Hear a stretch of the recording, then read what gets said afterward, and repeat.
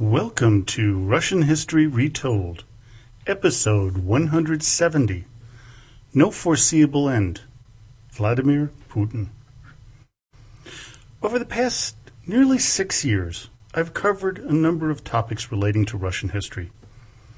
In the beginning, when I planned this podcast, I was going to spend a couple of years covering the people who ruled over the country my mother's side of the family came from.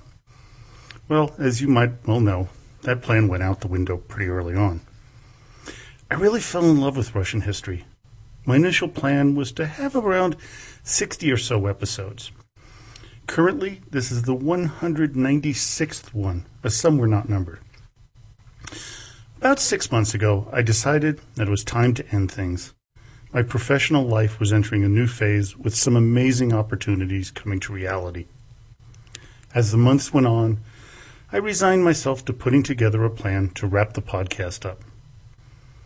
Problem was, my family knew that this podcast and the tens of thousands of my listeners were now part of my life and who I am. On New Year's Eve 2015, my wife and youngest daughter convinced me to continue the podcast as long as I wanted and they'd be behind me, which I will continue to do so as long as there are topics to cover. Since I made the announcement on Facebook, and if you haven't been on the Facebook page, this is why you might not have known about this, that the show will go on, I've been overwhelmed by the positive response. Thanks to everyone for that. So what will the next phase of the podcast be? I'm going to be going back to the beginning and the premise of the show, except I'm going in reverse. I'm going to cover the Russian rulers all over again, but a little differently. Now, instead of recounting their lives, achievements, and failures, I'm going to give you my take or opinion on their impact on history, on the people, and the world. I will be a fair amount more opinionated in the forthcoming Rulers podcast series. When I get back to the other facets of Russian history, I'll be going back to my more objective self. I think I've earned a few opinions and hope no one gets offended by them, since that will not be my intention. Since I covered each of the rulers, I've learned so much more about the history of Russia that I've developed a different point of view in many instances than I did initially. So I'm going to start with Putin and work my way back to Rurik. Of course, the most difficult will be Putin, as his history has yet to be written, and who knows what his legacy will be. Hence the title of today's podcast, No Foreseeable End. Neither this podcast or Putin's leadership has any end in sight.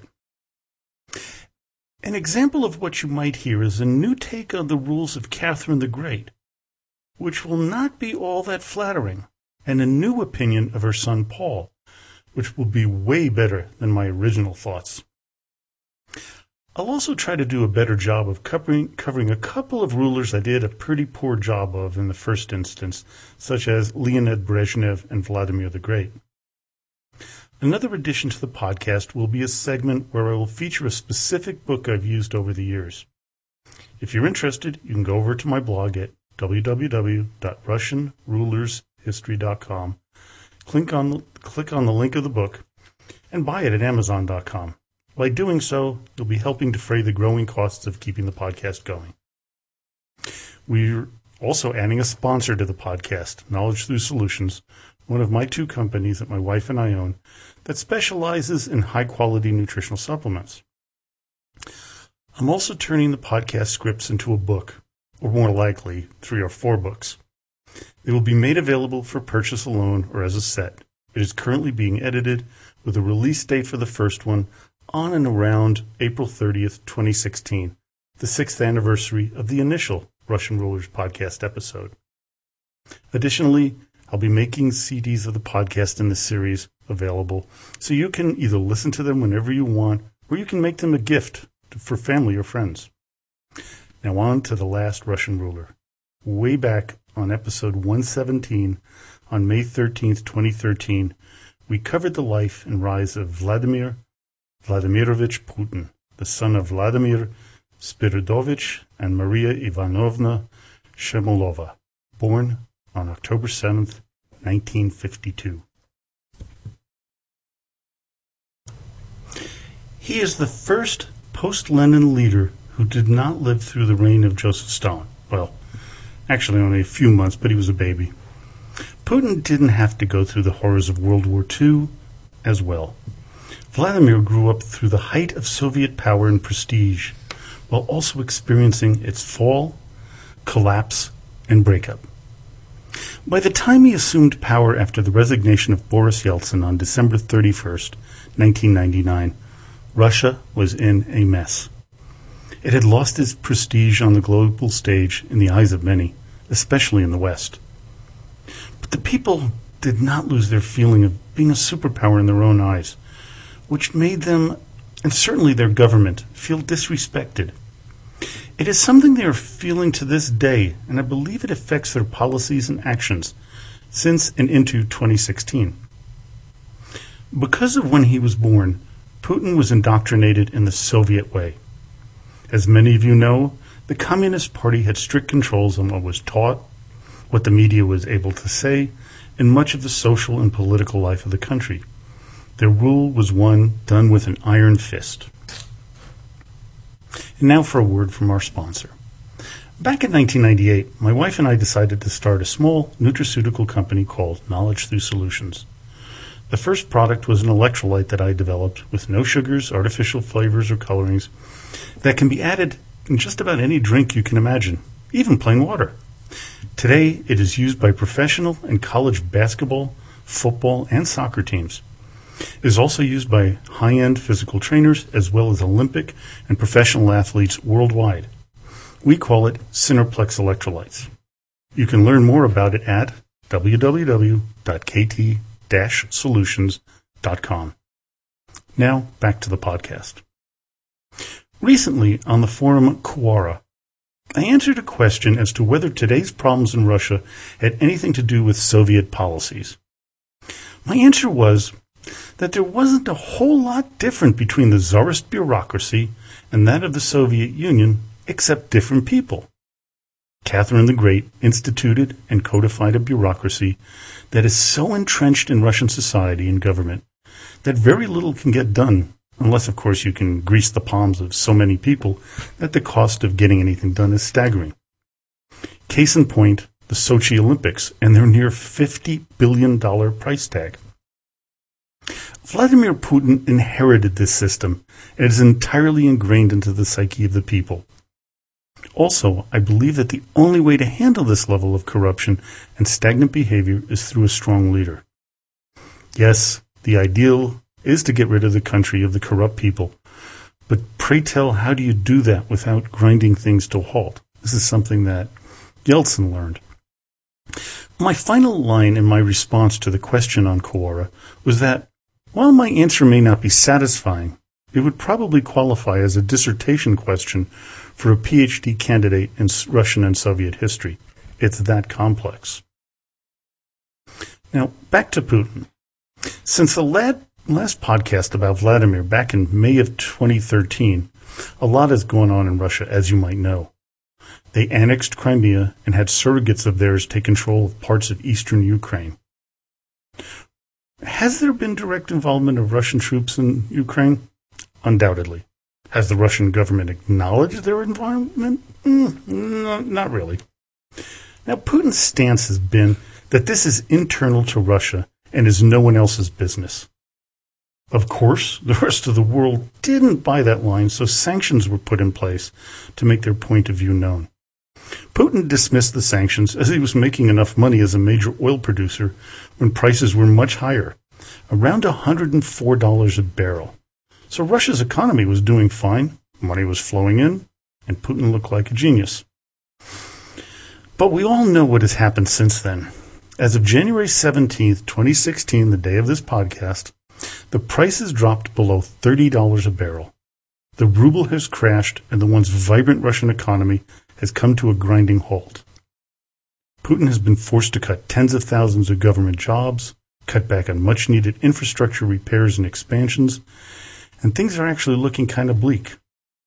Of course, he blames the West and the sanctions and not his, in my opinion, very myopic economic policies.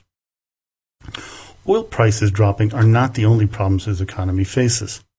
Across the board, many resources the Russians supply to the world have dropped. Many precious metals can be found around the country, but their prices have dropped below levels that make it economical to pull out of the ground. Remember when I did the podcast on geography of Russia? Many of the things that they have are out there, way out there. And so getting them and transporting them into where they can be processed or where they can be sold is very expensive. Now, until these prices rise, the Russian people and Putin's image is going to suffer.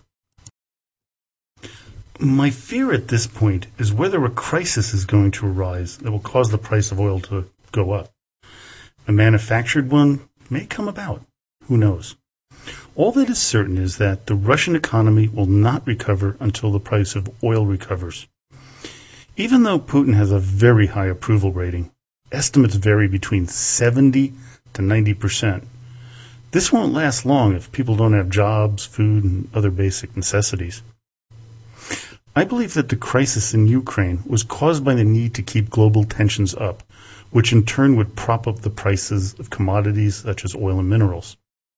What the Russians didn't count on was Saudi Arabia's idea that they could turn the spigots all the way on, which created a glut on the market, driving the prices down. Then you have the slowing of the Chinese economy. That's a double whammy on Russia. And just today, the sanctions on Iran were lifted, and they're going to be pumping oil into the economies of the world and into the glut that is what's going on. Now, as of January 17th, 2016, Putin is, in my opinion, caught between a rock and a hard place. He put his economic chips in with the price of oil, and now he's feeling the brunt of its drop in price. Where things go economically from here is anyone's guess. Well, this is where I'm going to stop with Vladimir Putin, and I know this is pretty short, but we have to be honest, it's not so much history right now. It's still evolving its current events. In a few years, I'm going to come back to him and see what he's done, maybe 2-3 years, and do a further assessment on his presidency and impact on Russia. Join me next time as I reassess the presidency of Putin's predecessor, Boris Nikolaevich Yeltsin. Now, today's featured book is one that I feel that anyone interested in Russian history should have on their bookshelf. It is A History of Russia, 8th edition, by Nicholas Ryazanovsky and Mark D. Steinberg. When I took Russian history with Dr. Paul Avrich at Queens College in New York City, way back in 1976, it was our go-to textbook. I think it was the 2nd edition or 3rd, maybe. Dr. Ryazanovsky at the time was the sole author, but with the addition of Dr. Steinberg, who I've spoken to in the past, we have another brilliant historian to share his knowledge of the subject. While it is quite scholarly in nature, it is very comprehensive. Coming in at a whopping 816 pages, it is as good of an overview with solid details of Russian history as you will ever find. Of course, if you want to purchase a copy through Amazon.com and you'd like to support the podcast, please go to my blog site at RussianRulersHistory.com. Click on the Russian History Library button near the top of the page and click on the book or books listed. Well, that's it for today. Hope you enjoyed it. So now, as always, до свидания и спасибо большое.